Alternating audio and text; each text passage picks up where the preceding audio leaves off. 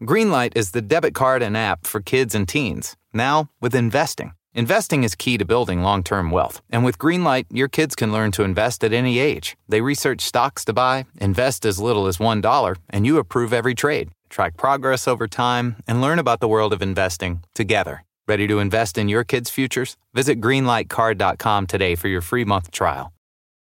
At Huntington, we've been asking ourselves, can we make saving money any easier? And we think we've solved it. Introducing Money Scout.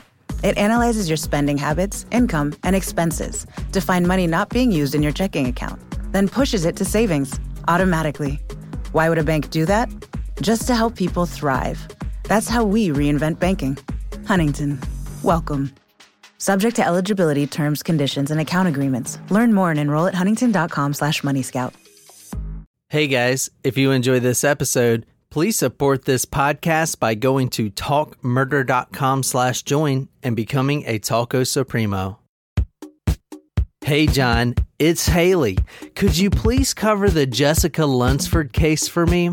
I will never forget, even though I was only 6 years old at the time, when police pulled this little girl out of the Florida soil. It really scared the shit out of us when we were kids. Like, I couldn't sleep at night because of it. I can even recall the older kids taunting us younger ones, saying that Jessica's killer, John Cooey, was gonna sneak into our windows at night and snatch us up. The way these kids would say it reminded me of some twisted nursery rhyme or that movie, what was it? Oh yeah, The Nightmare on Elm Street. I still get chills up and down my arms, still remembering the sound of Cooey's voice as he recounted his ghastly crime. Anyway, I hear others say this, but nobody in this world is a bigger fan of this podcast than me. Loving tacos, Haley.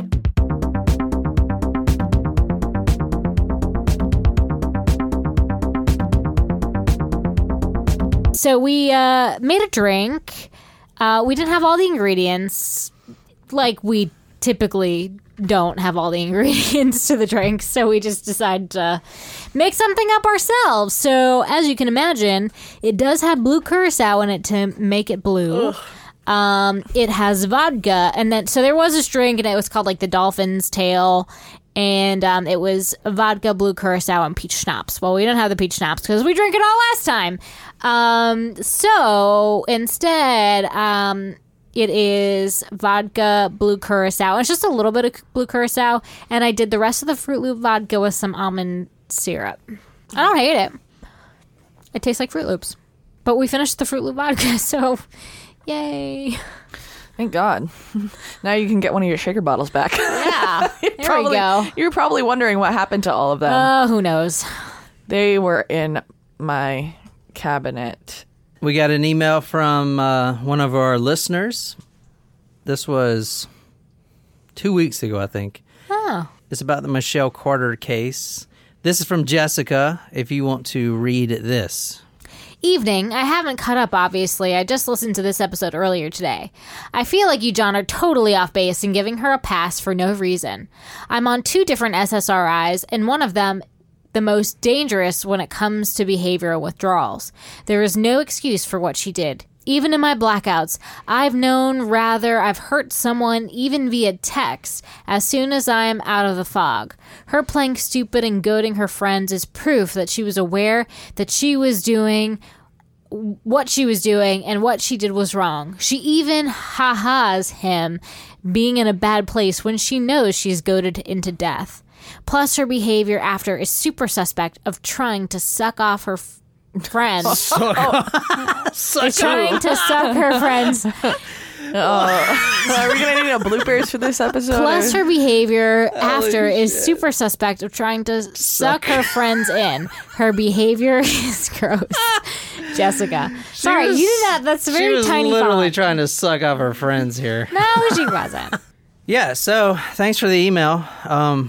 As you probably now know from listening to our other episodes that I go easy on the female killers. Mm-hmm. You do. And I've actually noticed that with all these episodes, not just me, but let's just say that if you are a woman scorned and you kill your husband or boyfriend or whatever, then you should probably hope to get an all-male or mostly male jury, because we all seem to let you guys off easy. It's the same reason that a guy will tip a waitress more than Nicole. Well, not Nicole. She never tips. But That is so not true. Do not say that about me. I'm a big tipper. A cow tipper? Yeah. but you know what I'm saying. A guy will tip a waitress more than, a woman. I would. always tip like 20%. I always tip 20%. Yeah. And even during COVID, when we're not being waited on, I have... normally you don't tip during takeout because no one's serving you. Yeah. I've been tipping. All right, Nicole. So the hint tonight is dolphin. So where are we going and who are we killing tonight? Well, we just did the Folly Beach Killer, so that would have been a good a beach setting is where I still think we're going. I think we're going to the Florida Keys, and I think this is a couple story. I think you brought up the Michelle Carter thing for a reason, and I think a dude goes overboard on a boat and the woman did it, and the dolphin comes to play because they think that he was eaten by a dolphin. Dolphins Eaten by don't. a dolphin? Dolphins don't saying. eat people. I'm just saying. They rape people, but they They do not rape people. oh, they rape other That dolphins. is That's so right. Yeah, we ridiculous. went over this We one had once this before. conversation. They do not- Okay, well, Holy listen. shit. All right. Well, I think that we're going to SeaWorld. Oh. Oh, you think I'm going to do that SeaWorld documentary? You know what? If you go to Blackfish. SeaWorld, then fuck you, man. I went Go as a watch that kid. documentary, you fucking assholes. Shut it down. Hashtag shut it the fuck motherfuck down. It's an awfully long hashtag. Bitches. I don't think that would trend. Yeah, I think we're going to SeaWorld, and someone's body is used as dolphin food. Ooh, interesting. Like the shark arm tattoo guy. Yeah. Tonight is a Thursday, and I'm trying to get back on track with the Supremo request. I'm actually going to make it up to you guys by doing... No, I'm not. You always say that, and then you don't. All right, next week, if you're not subscribed, you need to subscribe. I got some really good episodes coming up. Next week, we're going to be covering a story request from Jeremy, so you know it's going to be good. Oh. Something about wine coops or something. And What? I have one that I want to cover. The killer... His moniker is the Mutilator. Wow. And no Didn't we one do- has oh, no, covered the that one. Annihilator. Yeah, you're thinking of the... Nobody has covered that one. Also, I have a Japanese torture episode that I want to try to get out as soon as possible. Oh, excellent. I was just talking to Danielle on the phone. She was like, I'm Oh, going to she'll come up love with this another one. one. Surprise shots. Surprise shots. We don't know what they are because they're a surprise. Aperol. Is that even liquor? Yes. Sadly. Blood orange. It's fucking gross. It doesn't even taste like liquor. Tonight's story is for our good friend Taco Supremo supporter since I believe, I don't know, a few months now. I don't know. I'm doing her story relatively quick. Do you remember, it was like 3 months ago, Haley, so we're doing the story for her, she calls the phone.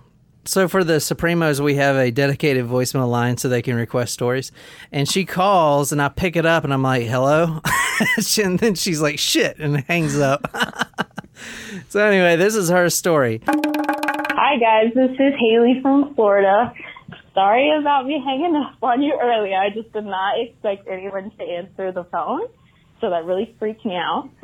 So anyways, I just wanted to give some more information about my hometown murder story submission, and it's about Jessica Lunsford.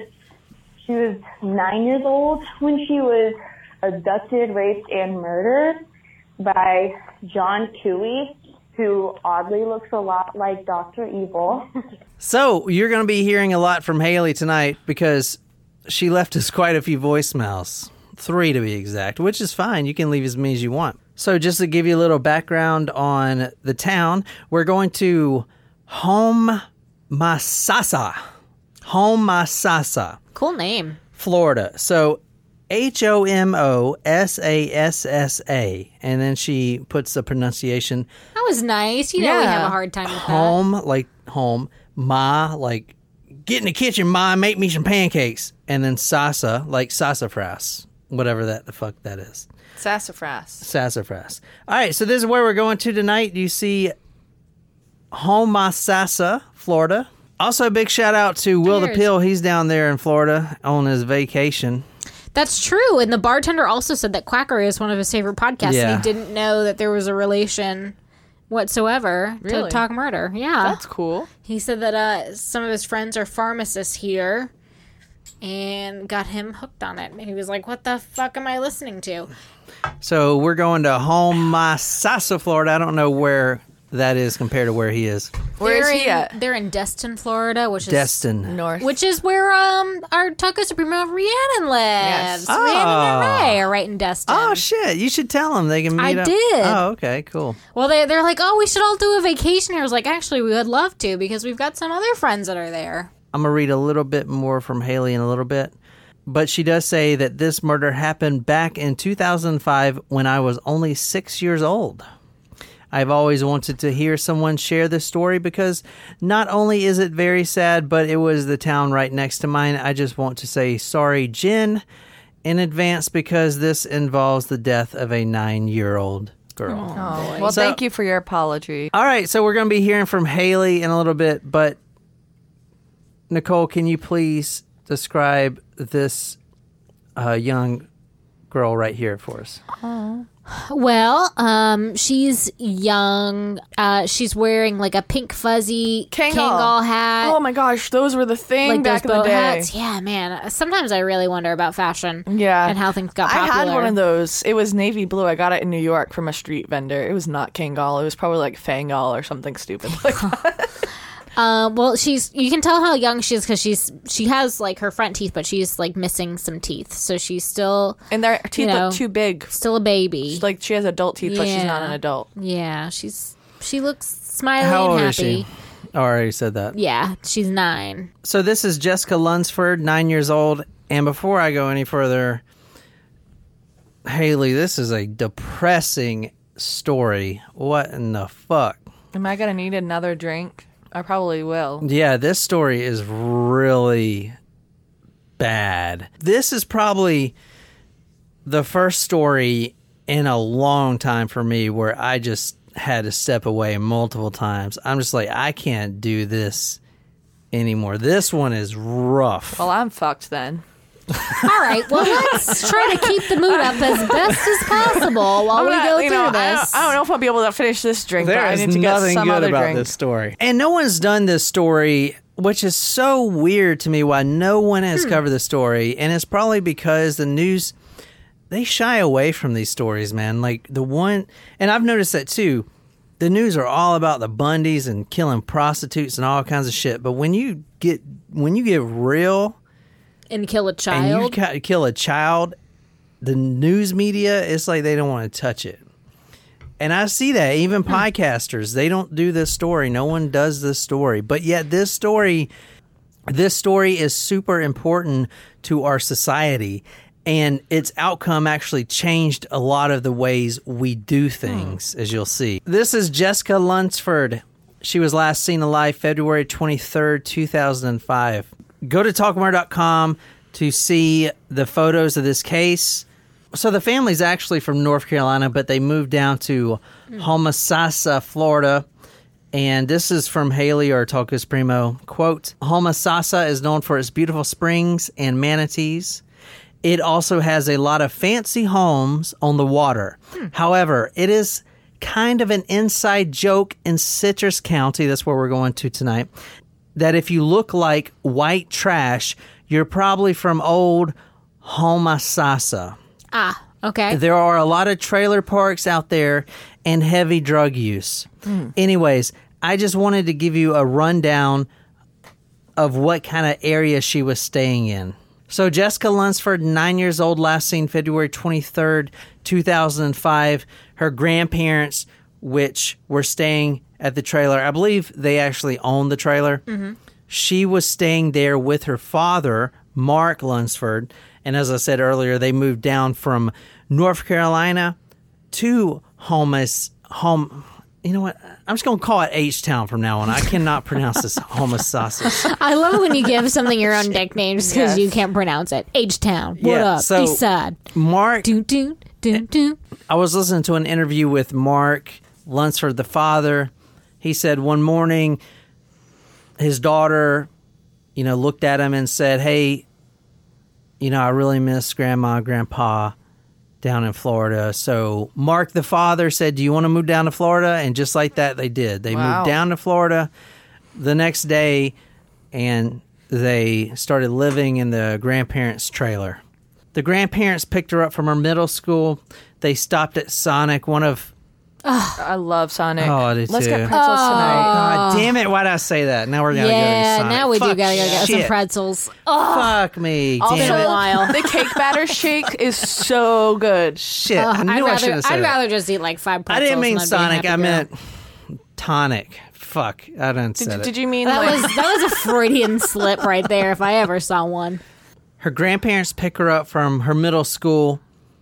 They stop at Sonic. Jessica's favorite thing at Sonic is curly fries. I don't think they have curly fries here. They do. They do? They do? Okay. I've never they seen do. curly fries. I don't think so. No, I think don't they just have they fries do. or tots. Yeah, fries or tots. Checkers has curly fries. That's why it was kind of stopped me when I was reading this. I was like, curly fries at Sonic? Maybe they had it at one point. This is the thing that made you pause in the story. How reliable is this source? Because they definitely don't have curly fries at Sonic. They get curly fries. Now, they're not going straight home. She's actually going to Bible class. Okay. And she goes there. It's kind of like a, for kids. I saw 2 conflicting reports. Either she gets home around 7:30, 8, something like that, watches TV till 9 o'clock, and then goes to bed. Or She's up late for a 9-year-old, I yeah, feel like. or another source I saw said that she actually gets home around 9 o'clock, watches TV in her room, has a snack, and then goes to bed after that. What we do know is that Sharon Armstrong, that's a family friend, brought her home from the Bible school, dropped her off. The grandparents actually tucked her into bed. Now, the father was at work at night. He comes back to the trailer, and his daughters usually are asleep. But he gets there, he sits on the couch and watches TV, and then I saw in one interview he said that his daughter runs in there and jumps on the couch, hey, daddy, stuff like that. I have a question. I'm sorry to interrupt, but where's the mom? That's a good question. So the mom actually looks identical, and I'll show you a picture of her to her daughter, Jessica. But they actually split up. So they were, I don't know if they were married, but I think they were just boyfriend and girlfriend, Mark, the dad, and then the mom. And then they had 3 kids together, and Mark, the dad, takes Jessica, and she takes the other 2. So they were That split seems up. weird. Yeah. How's You it? normally don't split up the kids. Yeah, I usually have custody of all 3.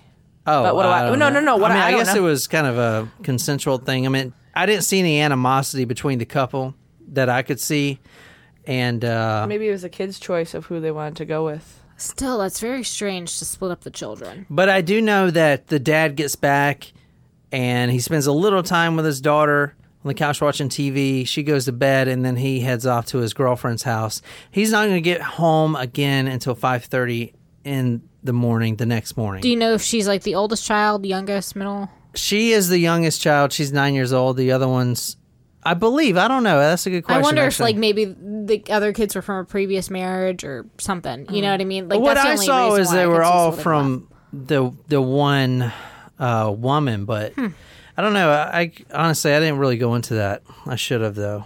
It's a good question. up. It's just very unusual to split Yeah, up so I children. don't have kids, or not that I know of anyway, so I wouldn't know how that works. If I did have kids, you ain't finding me. I changed my phone number, motherfucker. Yeah. Or you can mail us at P.O. Box 257. I'll check the P.O. box. They get like paternity results. DNA test. Poor Nicole. It's like, fuck, again? Who is this? I don't remember this. So she, her dad, and the grandparents are all living in the trailer. Yeah, they all live at South Sonata Avenue in H-Town. Yeah, so he leaves to go to his girlfriend's house, and that's the last time he's ever seen his daughter alive. This is him and his daughter. This is Mark Lunsford. Now, he looks like Dak Shepard with the long hair. Now, before you guys say it or whatever, think it, he wasn't involved. In fact, his whole job now is to go to state to create Jesse's Law, which we're going to talk about in a little bit. All right, cool. It's a very heartbreaking story. And the cops kind of gave him the runaround, which you'll see in a minute. And why do you think that is, just looking at him? He looks... Yeah, he looks, long hair, motorcycle hat. Yeah, he looks like maybe he's... Yeah. He looks like, know. He looks kind of like trailer trash. I mean, I don't mean to be mean, but you could tell that the media, and I'm definitely going to show you a newspaper article where you can definitely tell the media is playing up the trailer aspect. Oh, I'm sure. And, it's sad because fuck that. Who gives a shit? You have a 9-year-old girl that's dead. Who the fuck cares? I do have to say that there's difference between, like, trailer parks and mobile homes in Florida, because my grandmother lived in a mobile home community, but they were very nice inside. It wasn't, like, super trashy. I mean, it was like a retirement community, but I didn't know that it was a trailer park until, I don't know, it was, like, 18. There's nothing wrong with trailer parks. No, there's nothing wrong with trailer parks. I don't personally have any parks. family that live in them, but I'm just saying, like, there's, like, in Florida, I mean, I know you say that, like, maybe it's a different kind of community there, but I don't know, that it's a little bit more common down there, especially in the retirement communities. They have the manufactured homes that people live in. He gets back home February 24th, 5:45 a.m. He walks in the back of the trailer, and Jessica's alarm is ringing in the room. He can hear it. It's time for her to go to school. You know what I'm saying? It's time for her to get up, go to school. He goes and takes a shower and gets ready for another day at work. He doesn't even really think about the alarm. I mean, 9-year-old girl, like she's going to wake up the first time an alarm goes off. He walks into her room, though, and she's not there. The alarm's still blasting. And nothing's really messed up or nothing's moved around. Nothing's missing. But there is a dolphin that's missing. And this is a dolphin right here. This is going to become really important. Oh. This is a purple dolphin that it was her favorite stuffed animal, at least for the last 4 days. Her dad actually won that at the county fair for her. So that was her favorite, and it was gone. And that's the first thing he noticed. I mean, it's a purple-ass dolphin. So when the father comes home, he comes in the back door. He didn't notice this at the time, but the screen on the back door was cut like an L. So obviously, you look at the back door screen, someone that cuts an L in it, basically the bottom left-hand side, you cut it out to put your hand through there and unlock it, obviously. Right. All right, what you're seeing now is Jessica's room. Okay. Obviously, that's where her purple dolphin was. It's no longer there. Now, the trailer across the street from Jessica Lunsford and her grandparents and father was occupied by these 4 individuals. Oh, God. Talk about trailer trash. Yeah, no shit. Fucking... Or is that mother and daughter? Do you see the guy in the orange? The one in the orange jumpsuit. The one in the orange jumpsuit? Mm-hmm. That is John Cooey. That is the one that abducted Jessica from her home after Jessica's father left, for the night. And after she was tucked in bed and everything. Like her grandparents had tucked her in and everything. Dorothy Dixon Cooey is his half-sister, and that is her on the left. She's wearing the yellow shirt. Go to talkmore.com to see this fucking freak show. These are all just pieces of shit and scum of the earth, and you're about to see why. Maddie Catherine Secord, 27, even though she looks like she's 27? 50. 40, yeah. She's on the right there. She is the one that has black eyes. Wow, that makes me feel real good. Almost 30 and rocking it. Yeah. I mean, I'm no J-Lo, who is 50 and fabulous, but whatever. Oh, my gosh. Love her. And this piece of shit up there is Matthew Oli Dietrich. Who's got quite the Didtrich. She's 31. And they're all living in there, and they're fucking crackheads. Literally, they're smoking crack. Not only that, but they're Dorothy, all having sex with each other? No, not only that, but Maddie, the 27 years old, at the time was pregnant. Ooh. Again. She already had kids. That is her mother right there, Dorothy Dixon. So it's Dorothy Dixon and her brother, her half-brother, the one that killed Jessica. Dorothy Dixon, 47, the mother, her boyfriend Matthew Oli Dietrich, 31 years old, and her daughter and son-in-law, Maddie Catherine Secord and Jean Allen Secord, 35 years old. They were living at the residence at the time. So there were 4 people living there, and then the half-brother, which is John Cooey, moves in. So ultimately there's 5 people there, and they're all smoking crack. Every day they smoke crack. They're fucking trailer trash. These names actually sounds familiar to me. I wonder if I've heard it. Like Cooey sounds familiar, and Lunsford sounds familiar. This story. But I will say the mom over there, doesn't she look like it without, like, with half her makeup, half the clown makeup? Like, she's definitely scary enough to play it. But you can tell that paint her face white, and she looks like the clown. You can tell that is her daughter, though. They almost look identical. Yeah. If you add 20 years on to the daughter. Go ahead and read this. This will tell you a little bit about the fantastic people living in that trailer. The day and evening before, Dixon, Dietrich, and Cooey had been in and out of the trailer, going to a junkyard where the men worked on a truck throughout the day, returning home for the final time between midnight and 1 a.m. on February 24th. Dixon, Dietrich, and the defendant smoked a rock of crack cocaine that night, and the defendant drank some beers. After returning home, Dixon and Dietrich retired to their bedroom, where the television was routinely left on all night long. They were not aware of anyone leaving or entering the trailer that night. Now, that is really important, because this is a trailer with very thin walls. And I'm just going to say this, but Jessica wasn't killed immediately. She actually didn't die for about 3 days. No. So she is in the trailer for 3 days. And even though these are fucking crackheads, scum, that are just smoking crack all day, luckily the 27-year-old got her kids ripped away from her. Well, that's good. That was probably one of the only good things that came out of this. But they're smoking fucking crack, and they don't know a 9-year-old girl is in the stepbrothers, or is in the half-brothers' fucking closet getting raped. I mean, they're lucky that her family didn't hear her. 5 people in this fucking shitty-ass trailer. The day that Mark comes home and discovers her daughter is missing is the day when the media went crazy, surrounded their trailer. They set up a command post. They had search dogs. They had helicopters. They had everything. Thousands of people searching. They had horseback. They had everything. And these guys are across the street with the fucking victim in the closet. You want to talk about a botched investigation? This is one. I mean, it's like, how could they not even hear her? Not only hear that, but go up to... The police did go up to the door. But hey, hello? I don't know if you noticed, but there's a huge command post. We're doing a search party out here. Have you seen this little girl?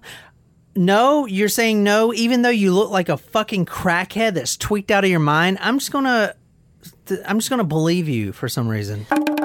When she went missing, they actually went and knocked on the sister's door, and he was there, but they didn't realize that he was a sex offender. So they could have, while she was in the closet where she was being hidden at the time, police did knock on the door, and unfortunately, they didn't have the right to search at that time, but they were letting people know that girl and their neighborhood was missing. And that's something that haunts detectives to this day because they knew that she was in that house and they could have saved her life, but there was no actual, like, at that point in time in the state of Florida, they weren't tracking sex offenders like they do now. I don't mean to talk bad about police, but man, you guys fucked up. You need to just accept the responsibility. Sometimes I talk good about police when y'all do a good thing. Sometimes you fuck up, and that's okay, but you need to accept responsibility and say that you fucked up, because you fucked up. This is the command center they had. And the whole time she was right there behind the command center, and he even took... Look at this, all these bagels and shit. Wow. She is less than 100 yards away from this command center. Look at all these cops. You know what's interesting? What the fuck are they doing? I'm surprised that they didn't have, like, a dog or something to sniff her scent. It could have led them right to her. They did. And dug that hole while the command center was there. What were these guys doing? These command centers are supposed to be placed no closer than a fourth of a mile from the family residence, and oftentimes they're placed at least a mile away. And this one was placed right in the Lunsford's front lawn. Do you see? That is where she is. This is the Lunsford's home. She is across the street, not even 100 yards. Did you see that command center? Do you see all the work that was going on there? Bagels They galore. weren't doing shit. Nothing. They weren't doing shit. You know why? Because the Trailer dad trash. is wearing a fucking Harley Davidson hat and he has long hair and he lives in a trailer. There you go. That's the fucking reason. You're looking at right now, go to talkmore.com. The trailer where she is in getting raped is right there. Not even 100 yards away is the home where she vanished. The fuck? Put two and two together, man. I'm just wondering, what is the reason that they say that you shouldn't be closer than a quarter mile? That's a really good question, Jen. The reason for that is because of the dogs, like you mentioned earlier. If you bring a bunch of command center and bagels and fucking sitting on your ass with donuts and shit, then you're going to spread that scent around everywhere and confuse the dogs. So you got to push it back a little bit. Everyone, so you're not trampling over the scent and evidence and stuff like that. You push it back a little bit so the dogs can work. Also, I would imagine it's so that the family, this is just my guess, so the family is separated from the investigation. Otherwise, like, the family can be like, oh, how's it going? Like, well, every 5 mainly minutes. for the dogs. And the dogs, they couldn't track the scent because there was so much shit going on with They all were these smelling bagels those and everything. everything bagels, fucking man. everything bagels everywhere. Has great bagels. Fucking Bruegel's bagels Charleston everywhere. There were Bruegel's bagels everywhere. They couldn't function. The dogs didn't know what to do. That's why it fucked up. That's mistake number one right there. And as you'll see, and I'm not trying to be harsh, man, but the reason they fucking did it like this is because they automatically think it's the dad. They think it's the grandpa, which you're about to see. Is fucking...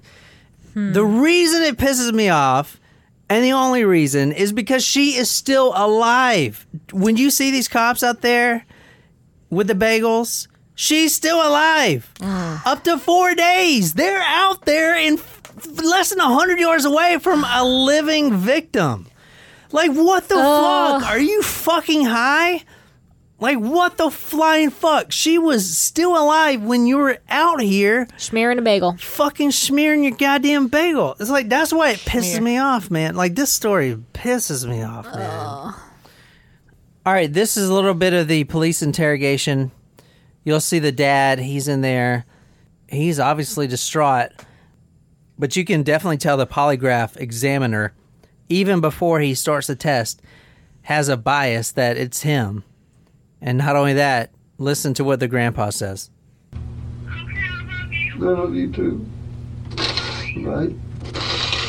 I'm sorry, man. I just had to tell her. Can you turn that off? Because I can't have you upset when you take tests. You need a Kleenex? Someone's got to tell me why your father is like this. He won't talk to us. He won't explain those things, and he's not excited about it. He's over the other room sleeping. I'm not saying he did anything. I know. I'm just saying it looks bad. But right now, everything that we got so far is pointing at you. I'm Point not at you, guilty of Grandpa. anything except loving a grandchild. If you had to get an education to do this, but your money was wasted. Best line ever. Say the it grandpa again? says, if you had to use your money for this education, that money was wasted. And That's what he fucking said, true. yeah. Dude, these cops, and I'm just saying they fucked up, but they really fucked up because they immediately thought, and even the polygraph examiner thought this, that it was them. It was the grandpa. It was the son. And this girl was still alive. If they would have just literally went to the fucking neighbor's house and just listened closely, walk around the perimeter, they would have fucking found her and she would have been alive. That's why I'm pissed off. If she was already dead, that's one thing. But dude, I mean, this house, go to talkmurder.com to see, this house is directly across the street, not even 100 yards. You could literally throw a rock and hit the fucking roof. I mean, if that's a lot. So if it was going to be from someone within the home, like the fact that they cut an L in the screen to open the door, like that's probably something that if you're just going to do something within your own family, you wouldn't think to do. Right. Oh, yeah. You know what I mean? Like that's a lot. Like There was a bias from the beginning, man. And you can tell with the story. It's because all the dad looks like, you know, he's a biker and he has long hair. I wonder how close this place is to that pedophile park. Pedophile park? That sounds like a really bad version of Disney. Yeah, it's where like it's like a pedophile community in Florida. 2 weeks before her abduction, they went to that house, and sheriff deputies did, and they were told that he had a warrant for his arrest, and they were told to arrest him, but they didn't. The first day of the disappearance, they went to the house, but they didn't ask to search. Second day they went to the house, whoever came to the door was openly nervous and shaken, but they didn't ask to search. What? That was in the police report. She goes missing February 23rd. Her body was finally found March 19th. What? A month almost? A month of it being less than 100 yards. It was actually... That's embarrassing. It's actually... Her body was actually buried right by the doorstep, by the, you know, the steps coming down out of the door of the trailer of the trailer across the street. The meth heads, the fucking crackheads. The body was right there by the door, buried in a shallow grave. Right there. How did they find it Right then? fucking there. Like you after could a literally month, what see makes it. them find it? You could fucking see it. This guy was digging the hole with the command center right in the road. He's like, hey guys, I'm just digging this hole. No worries. I know I look like a crackhead. It's because I just smoked a lot of crack. Look at this. I got a little teddy bear and a purple dolphin. You don't have to ask me because it's probably the dad that did it. Do you have any crack? I need some crack. What the fuck? Holy shit. Yeah. Wake the fuck up. Yeah. If you want to read this is from the court documents. Sheriff's officers excavated the site, uncovering the victim's body buried inside 2 plastic garbage bags, along with the stuffed dolphin toy. The victim's wrists were bound loosely with speaker wire, and 2 fingers of her right hand were protruding from the garbage bags. No fingerprints could be developed from the garbage bags. The outer garbage bag was knotted at the bottom near the victim's buttocks, while the inner bag was knotted above the victim's head. The official cause of death was suffocation. Lack of air. Oh, no. Being stuffed inside 2 garbage bags. Oh, Did he bury her alive? Yeah. Buried her alive. How did they not hear her then? Hold on a second. I mean, really? We don't know if she was buried alive. I shouldn't rush to that, but she may have been. Let me get to that in a second. The official cause of death is suffocation inside garbage bags. She was alive when she was put inside the garbage bags. We know that. Because her fingers, her index finger and her middle fingers were sticking out, almost like, I gotta get some air type of shit.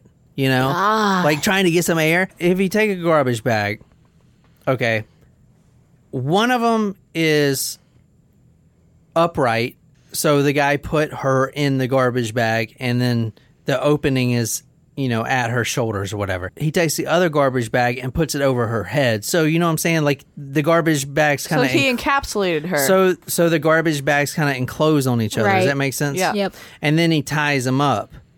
And her fingers were sticking out of the small hole of the garbage bag, which means she was trying to get air.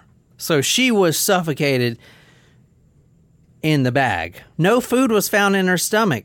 So she hadn't eaten in upwards of 4 days. So she was probably alive for 3 or 4 days. When this command center, they're out there eating bagels. We got to find this girl. We got to do this right.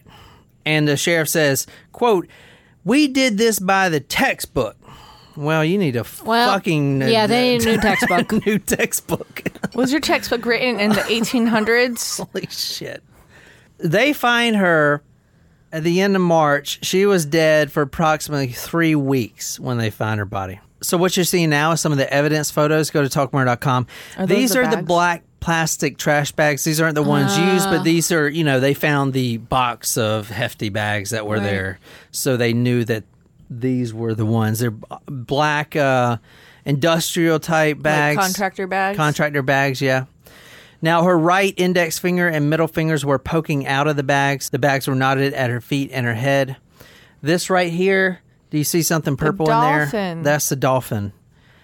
And I'm just going to get to this now.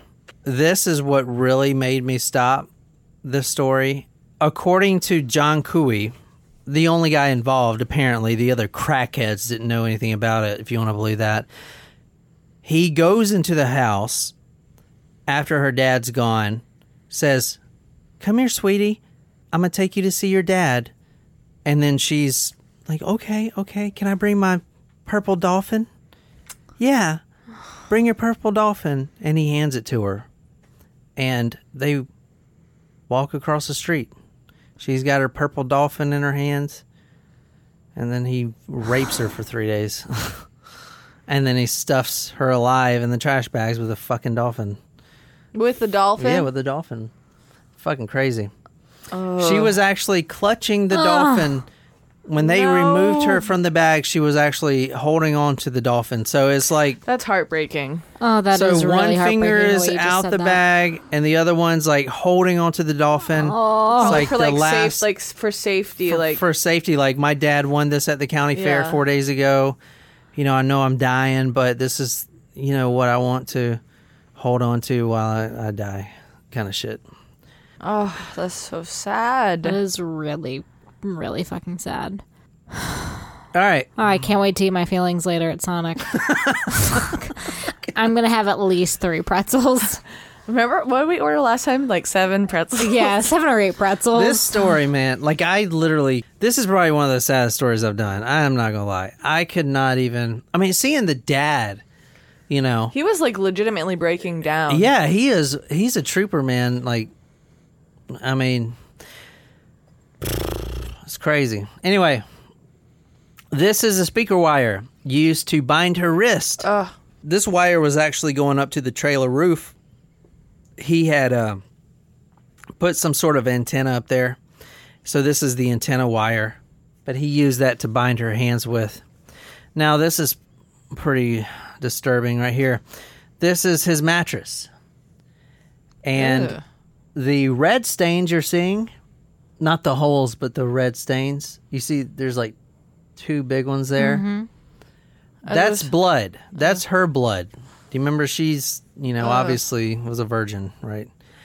And I believe, now they didn't point this out exactly, but I believe the big purple stain that they traced with the, you see that? Luminol? I think that's not, I don't think it's luminol, but I think it's some sort of chemical. That actually tested positive for her DNA and his semen. God. So that's what that is. I often find out the hard way that all IPAs are not created equal. Some are hot bombs that forget about flavor. Others only taste good if you drink them with a heavy meal. Fortunately, Founders Brewing Company has found a way to enjoy an IPA anytime and at any occasion with their all-day IPA. You can taste the hops, of course, but it's the complex array of malts and grains that make All Day IPA a beer that will grab your attention.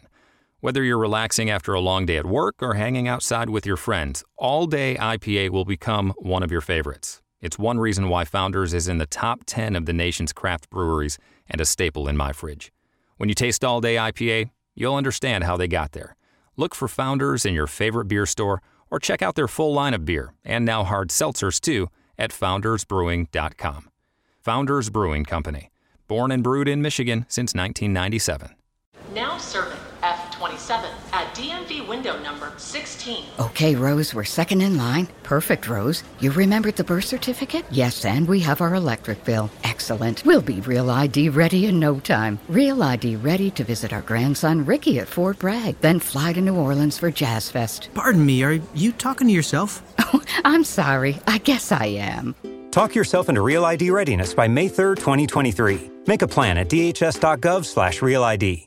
This throw pillows also have DNA of both him and Jessica. If you want to read this, I guess. I mean, do we have a choice? God. I guess. Well, make Jen read it. I'll read it. Okay. The victim's DNA was found to be present on 2 of the throw pillows, along with DNA of the defendant and one stain that could not be determined whose DNA it was. Several other areas of stains were not tested. The known DNA of Jean Secord and Matt Dittrich was never submitted for testing against these stains. What the fuck? Yeah, that's exactly why I screenshotted that and put it in there. So reading that last line, the known DNA of Jean Secord and Matt Dittrich were never submitted for testing. Even till this day, they were never tested. Now, those are the other crackheads that were living there. Remember, I said there were about 5 crackheads living in this crack house. And in my notes, I put, quote, "Test them now, you dumb fucks." That's what I wrote in my notes because I was so pissed off. Yeah, seriously. It's like, what the fuck? There's are you no shitting statute me? of limitation on murder. It's a thin-walled trailer, and you're telling me that they didn't know a 9-year-old girl was in the fucking closet? They didn't even have to know that 5 fucking people. There's not even 5 bedrooms. You in a didn't fucking even need to trailer. know that she was 9, just to know that someone was being held against their will and being sexually assaulted. You know, like, you could probably hear the screams and the struggle that was going on. Right. Even if they were cracked out on their minds, you can still hear that. Just because you're high doesn't mean that you can't hear things. You may think that you're imagining things, I would imagine. I don't know. I've never done crack. But still, that's not an excuse. Sorry, I was doing crack, so not my fault that she was murdered. Whoops. That's not going to hold up in court. During that conversation while talking religion, Detective Atkinson and Holder testified the defendant blamed the crime on drugs and informed them that this crime would not have happened if his sister loved him and had paid him more attention, and that he felt the media was blowing the case out of proportion. That's okay. So I'm sorry. Your rape and murder of a 9-year-old girl is blown out of proportion because of incest or lack thereof? Fuck you. Gosh. One of the crackheads living at the house, Jean Secord, was actually locked up with John Cooey, the killer, for about 6 months because he was in there for failure to pay child support. Not anything, another really good guy. Anything related to him being a crackhead and having a 9-year-old child in his trailer. Anyway, he asked him how he could do this if he believed in God, and John Cooey said that, quote, "It was in the past, and since one cannot dwell in the past, he has to forget about it." Oh, totally. Yeah. He also said that Jessica, for most of the 3 days when she was alive, was locked in the closet. And he also claimed that his sister's boyfriend, Matt Dittrich, which was one of the crackheads at the house, right, had also been in the bedroom at the time. And as I'm about to show you, one report actually participated. The corrections officer further recounted that Cooey had the victim in his trailer for 3 days, engaging in sex with her on the first day, and claiming that they would just lie in bed, hanging out, conversing, or playing with him sexually, something she knew a lot more about than a 9-year-old should have. Oh, that poor thing. Cooey is saying that she was experienced. So here's what I put in my notes. I asked the question, did she go willingly? Because John Cooey, the defendant, tells Officer Reed and Wyndham, they're two correctional officers that were watching over him while he was in prison for the year, that he actually goes to the trailer. He wakes up Jessica and tells her to come with him, and she goes willingly. She grabs her dolphin and everything else. And that he says that she was an active participant, which, come on, I mean, are you fucking serious? Okay. She's locked in the fucking closet. She's not eating for 4 days. Also, it's still, it's pedophilia. It's sex with a minor. It's still rape if they're underage. And also, if a van that has Talk Murder Me logo on it, perhaps, drives up to a child and says, would you like some candy? Just because a child goes into the van to get some fucking candy doesn't mean that they're going willingly into a rape. He said, I'm going to take you to see your dad. That's called luring. Yeah. That is not going willingly and saying, I'm about to go have sex with you. Yay. She's a fucking child and you raped her, you sick piece of shit. A 9-year-old. You're thinking end of 3rd grade, 4th grade. Do you think, if you think that age would reasonably, especially today with everything that's going on, even you put it back to when we were 9 years old, do you think that reasonably, if someone said, I'm going to go take you to your dad, if you're in your house, would go willingly? No, I don't think so. I think if I was 9 years old and they said, I'm going to take you to my dad, I'd be like, my dad's at work. Like, I'm going to wait till he comes home. You know, I mean, obviously I can't speak to that situation because I wasn't there, but I feel like they're a lot smarter than, you know, if you were like 6 maybe, I could see that happening, 5 or 6, but not when you're 9 years old. Yeah, but you kind of have a sense. You have a sense about you to know what's going on. But even still, it doesn't matter whether he lured her. Let me throw one more wrench in there because or he forced her. You guys think that maybe he just, I don't know, forced her. Listen, did you see that weenie dog that was there? The dog was there, didn't bark. And number 2, the grandma and grandpa were in the trailer. They didn't hear anything. So it's not like he's snatching her out of bed and running out the door. So he possibly did say something like that to get her to go. I mean, it's probably like she possibly knew who he was. Yeah. No. They didn't know who they was. They had never interacted. She probably seen him before as a neighbor. And the dog probably saw him, so knew that he lived nearby. Yeah. So they lived in a mobile home, like neighborhood, and Cooey would take walks. And I guess one day he saw Jessica like playing outside or something. And at night he would walk the neighborhood and he would go like really late at night. He would go up to Jessica's. He would like figure out how he was going to get into Jessica's house. He wanted to know exactly where her bedroom was, but he says, like, when he was arrested and everything and was, given his case, he says that when he initially, like, snuck into the house, he was originally just going to burglarize the home, and he said he kind of, as he was walking down the dark hallway, that he last minute was like, I guess I'll get Jessica, but what Madison is saying completely contradicts that. This is all premeditated. Like, he was watching this girl, right? And the detectives say that they know this because he was able to walk straight into the house, like from footprints and stuff like that. He went directly into her room. Didn't touch anything, steal anything except her. I just don't see a 9-year-old like willingly going and say, "Oh, your dad told me to come get you." If your grandparents are in the house, I don't know. She could have been disoriented if she was asleep. Yeah, she could have been. Oh, okay. I don't know. I mean, forced. Yeah, it doesn't matter. Doesn't change the outcome, crime. The crime doesn't matter. Yeah, go ahead and read this. Cooey told them that the victim had bled and that after sex, she had to urinate. Cooey claimed that Jessica was in the house and knew when the police came to the trailer, but that she hid in the closet and was quiet.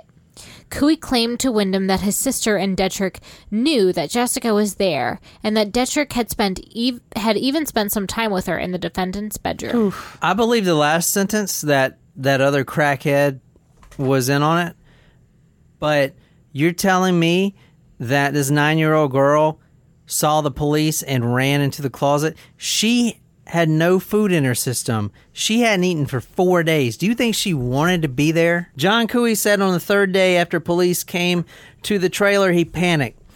And he tells 9-year-old Jessica to step inside the garbage bag, and he would carry her over to her house so he wouldn't be seen.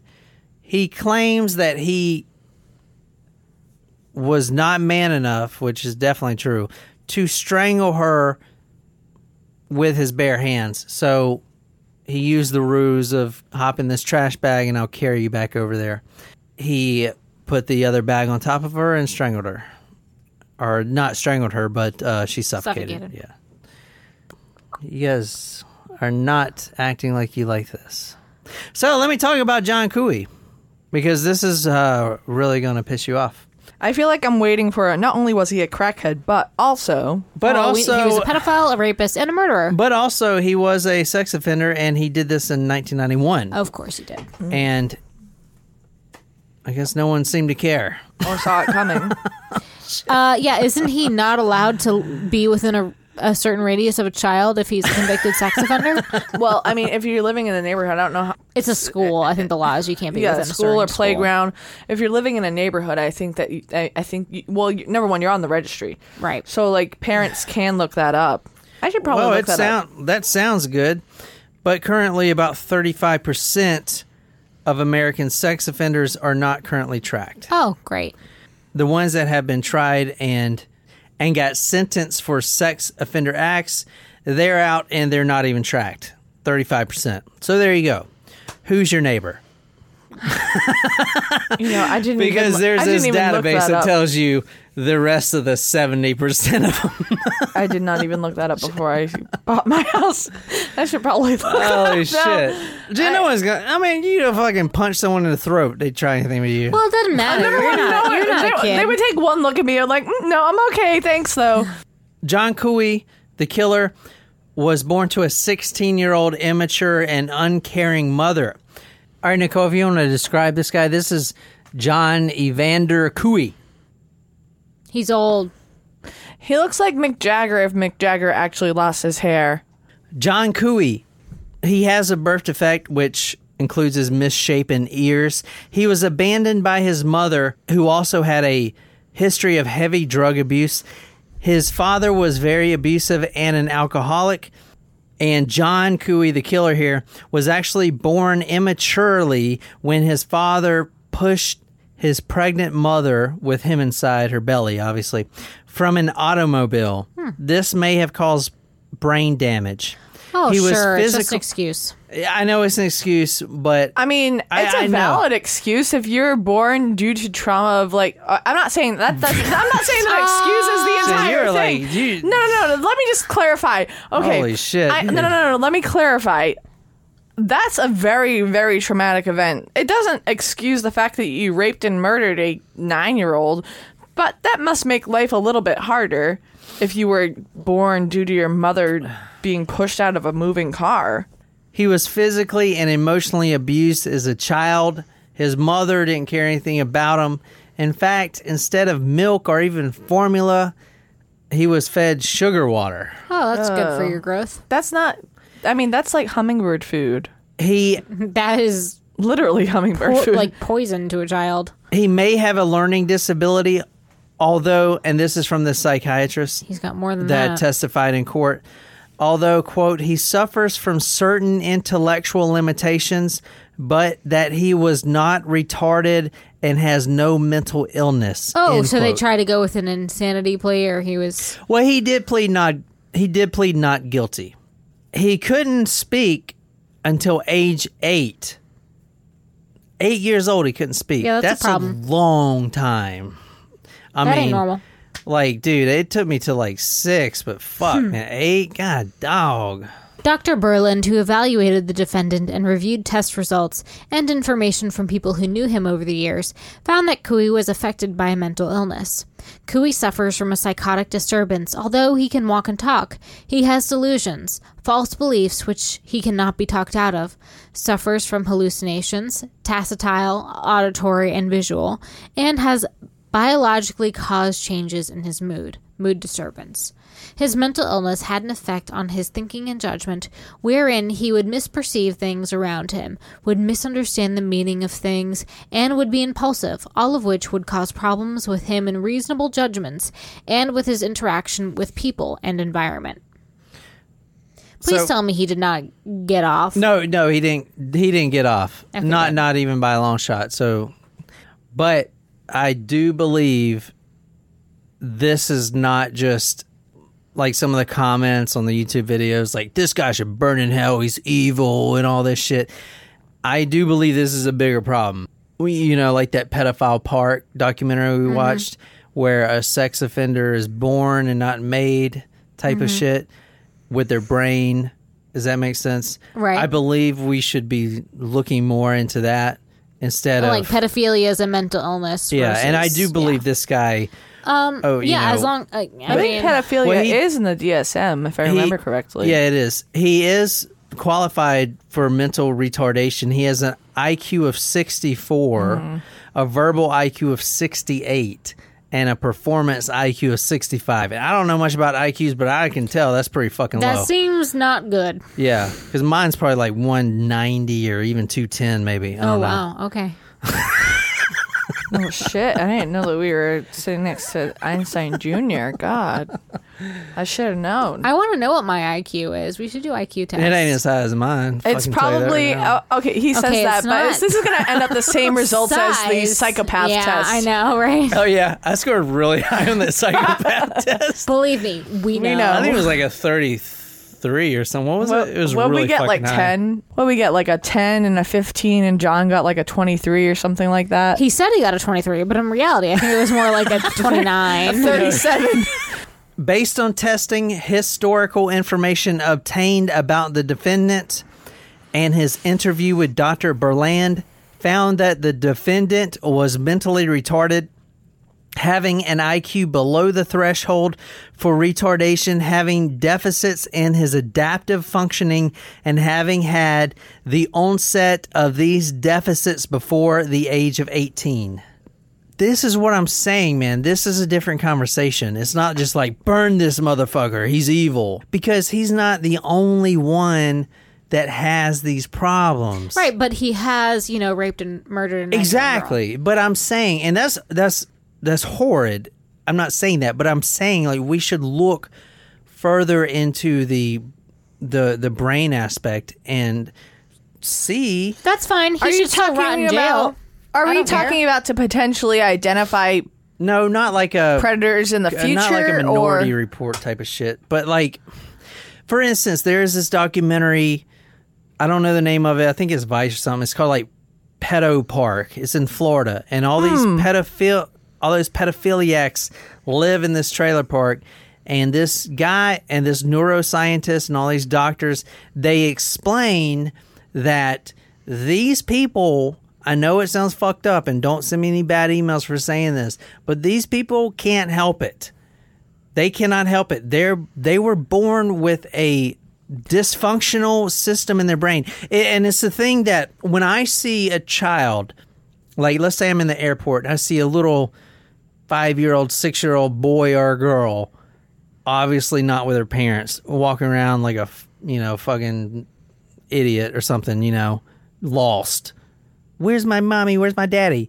My brain goes into hyper, I gotta protect this kid type of mode. I gotta figure out where his parents are because I gotta get this kid to safety. It's like a little sheep out there in a lion's den. You want to take the sheep and the little baby sheep and like protect him so he doesn't get eaten. That's the normal person, the normal guy or girl has that where I protect that kid. Right. But then this guy and all these pedophiliacs that are born with these dysfunctions, they see that kid, and instead of saying, I want to protect them, it's, I have some sexual thoughts about it. It's the sexual aspect of your brain and the protective aspect of your brain is switched. Like the switch is just inverted. Does that make sense? Yes. That's what they were explaining. I get that, but similar to anyone that has like a mental any other mental disorder, like if they're schizophrenic, to me, sorry, doesn't mean you should walk freely, or doesn't mean you should if you have acted upon mental illness or not, sorry, you should be locked up. Sorry. So what we do here in this country is, if they knew right from wrong, that's like the basis, right?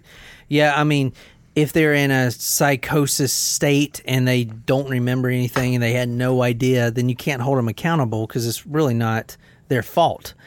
So were they conscious? Did they know right from wrong type of thing? But as this doctor explains, with all his brain damage from childhood and stuff like that, his brain was so damaged that he may not have known that. You know what I'm saying?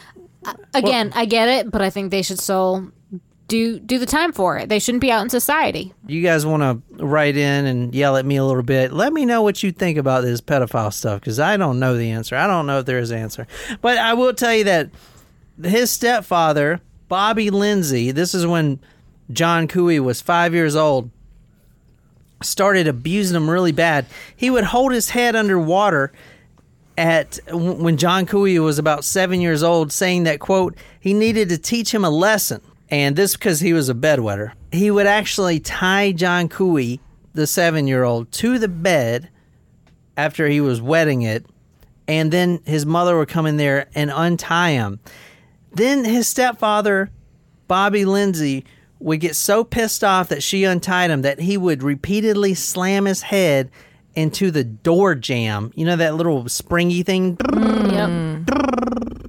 Yeah, that does by the make door that like blocks the door and shit. Yeah. So think about the side of your head. And if you look at John Couey's brain scan, you can actually see it. The side, the temporal lobe or whatever on the side of your brain was just pow, pow, pow with the door jamb. At the age of 7, when your brain is still forming and shit. He would actually hang him on the doorknob by his pajamas like all night because he was wet in the bed. And then he would throw him in the air, allowing him to fall directly on the floor. He would kick him violently and kick him until he crawls under the bed. He would stay under the bed until his mother had to fish him out. Nice family. Yeah. So also his Uncle John and his maternal grandfather would sexually abuse both him and his sister when they were 7, 8 years old. One time, living with Aunt Jean and cousin Susie, Couey was found in a fetal position at Aunt Jean's bed. This is from the court docs here. With his aunt's nightgown cut into small pieces.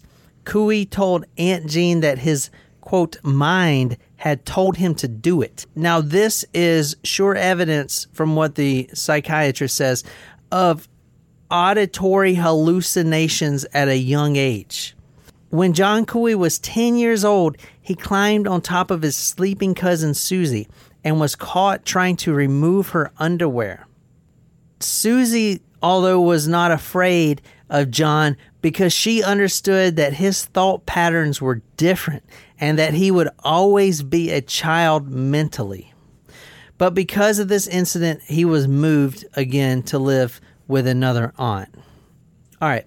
Now, this auditory hallucinations is important because this guy does, and I don't really know the psychology behind it, man. The psychiatrist did see that through the PET scan, all the evidence, history, and intelligence and neuropsychological testing, John Couey showed a, quote, significant defect causing him to become hypersexual, develop inappropriate choices, and a profound ability to regulate or control the brain's behavior. From 9 or 10, now this is crazy right here.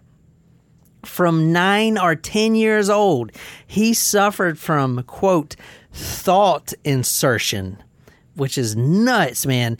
That is the feeling that someone else is putting thoughts into your brain. That's fucked. Whoa. Yeah, that's fucked right there, man.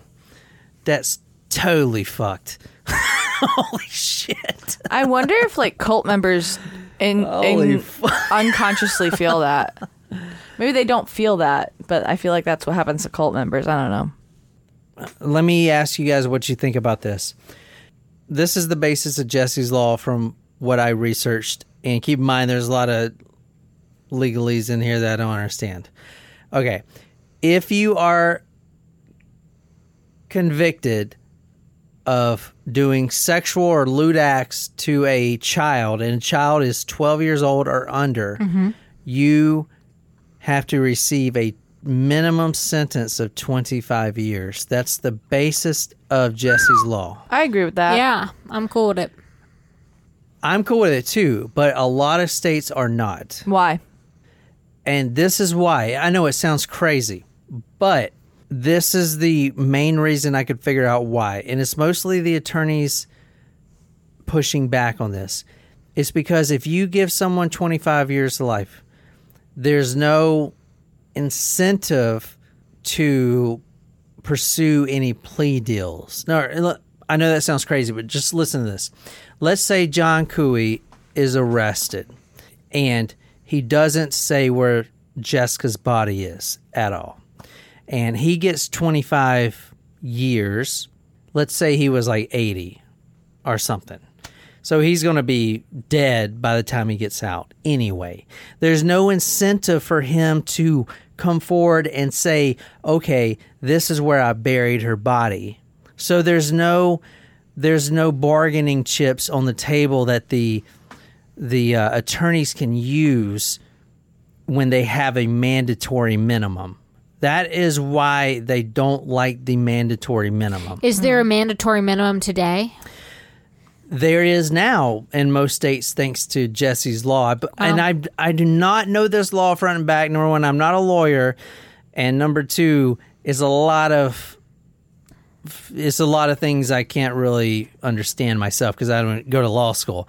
But certain states do it differently. So every state is different, right? So California, for instance, I believe is they embrace the longer maximums. He's actually got there's a pretty cool photo of him with the Terminator. Nice. Oh yeah, when he was governor. Oh yeah. Before he cheated on Maria Shriver. He cheated on Maria Shriver? He had a second family. I didn't know that. Second family. Oh yeah. Shit. I mean, you gotta spread your seed, Jen. Baby. I don't have a seed to spread. Okay. Seeds get planted here. But this garden is dry. This garden will not. You gotta water it and keep it trimmed. That's what they say about guys. They say the tree looks bigger in the grass than it does in the bushes. It looks taller in the grass than it does in the bushes. Oh, I've never heard that before. Yeah, like, so you're erect. We got it. We got it. Thank you. Let me just say that this soil has not been tended to ever. So it's like one of those likelihood of a growing plant gardens. Is very, very, very minimum here. It's like one of those Bosu gardens or whatever. Bonsai. The little rakes. Yeah. It's like desert sand. This doesn't look fertile. Anyway. It's not. Someone needs. So California went with 25? Yeah, I don't know each state, but I do know Utah gave the most pushback. Interesting, because that's a state. It's a bunch of fucking Mormons. Yeah. Yeah. And they have ironic. like 7,000 wives. Yeah, that's fucking ironic. So I don't know. You got to go look that up. I will tell you, if you have 45 minutes, watch this documentary. It's very powerful. It's called Jesse's Dad. And unfortunately, it hasn't been viewed a lot. It was uploaded to YouTube in 2015, and it's got less than 20,000 views. So that kind of shows you how much attention this case is getting, which is none. There's no podcast doing this case. There's nothing. And it's a really important case, man. Like, this guy, Mark Lunsford, I mean, he is a trooper. He wants to get camera to spread this message. And he went to state to state to state. I mean, that's him with the Terminator. He went to every state, every single state. And this guy has a 10th grade education.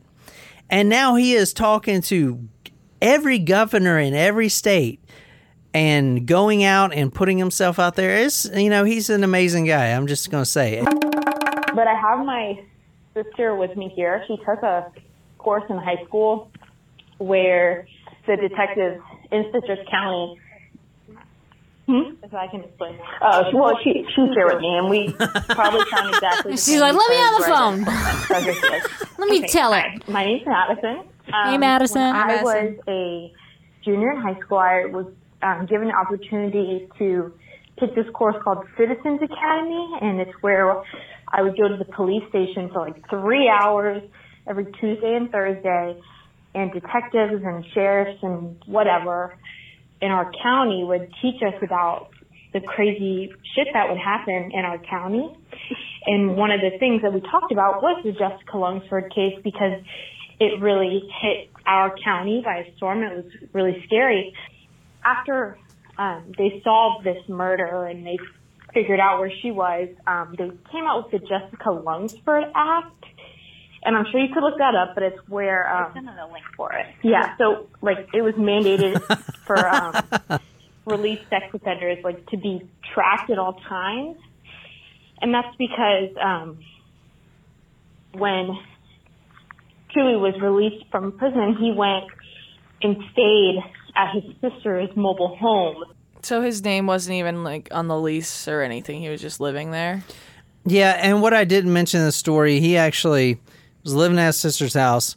He murders Jessica, and then he leaves. He goes to Savannah, Georgia. He gets questioned by Savannah cops, and then he goes to Augusta, Georgia. That's all the way up there. Yeah, so he's running, basically, and then they finally got him. But yeah, he wasn't on the lease. No one was tracking him as a sex offender, because remember, he has multiple sex offender charges on him. No one knew he was there at all. He's just running wild. Predator on the loose. And this isn't the first time he did this either. I didn't go into it. But he actually, in 1991, he had another run-in. He actually told a girl that if she wanted to go play hide and seek, and then he molested her. Oh, God. One other question. What happened to the other people living in the trailer? They all got nothing happened to them. Fucking no minimal time. shit, man.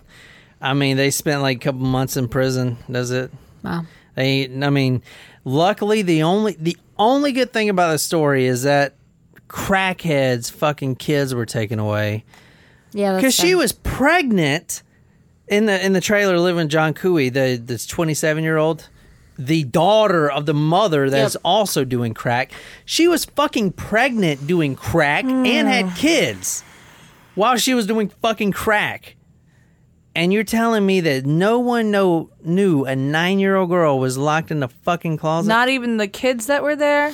I mean, dude, it's fucking ridiculous. Anyway, that is a very depressing story, Haley, so thanks a lot.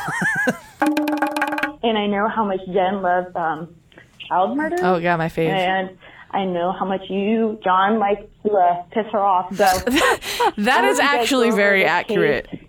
And I'm sorry about hanging up on you again, John. If you ever answer this again, I will make sure to say hi. I'm very sorry. Thanks, John. Bye. So sorry. So sorry, John. Thank you, Haley. She literally hung up with me. Thank guys. you. She literally hung up with me. I'm like, hello? I say it like an old man. Hello? Who's calling me? She's like, oh, shit. If you enjoyed this episode, be sure to hit that subscribe button on whatever podcasting app you use. If you like this story, you can follow us on social media, Facebook, Twitter, Instagram. If you're absolutely obsessed with this podcast and want to become our stalker, go to talkmurder.com/join. Become a Talco Supremo. Get a badass t-shirt, sticker, swag, a lot of love. Shout it out all over the place. Tell me what story you want me to do. I'll research it, dedicate it to you here on the Talk Murder to Me podcast. My name is John, here with Jen and Nicole. And until next time, good night, you lovely, lovely people.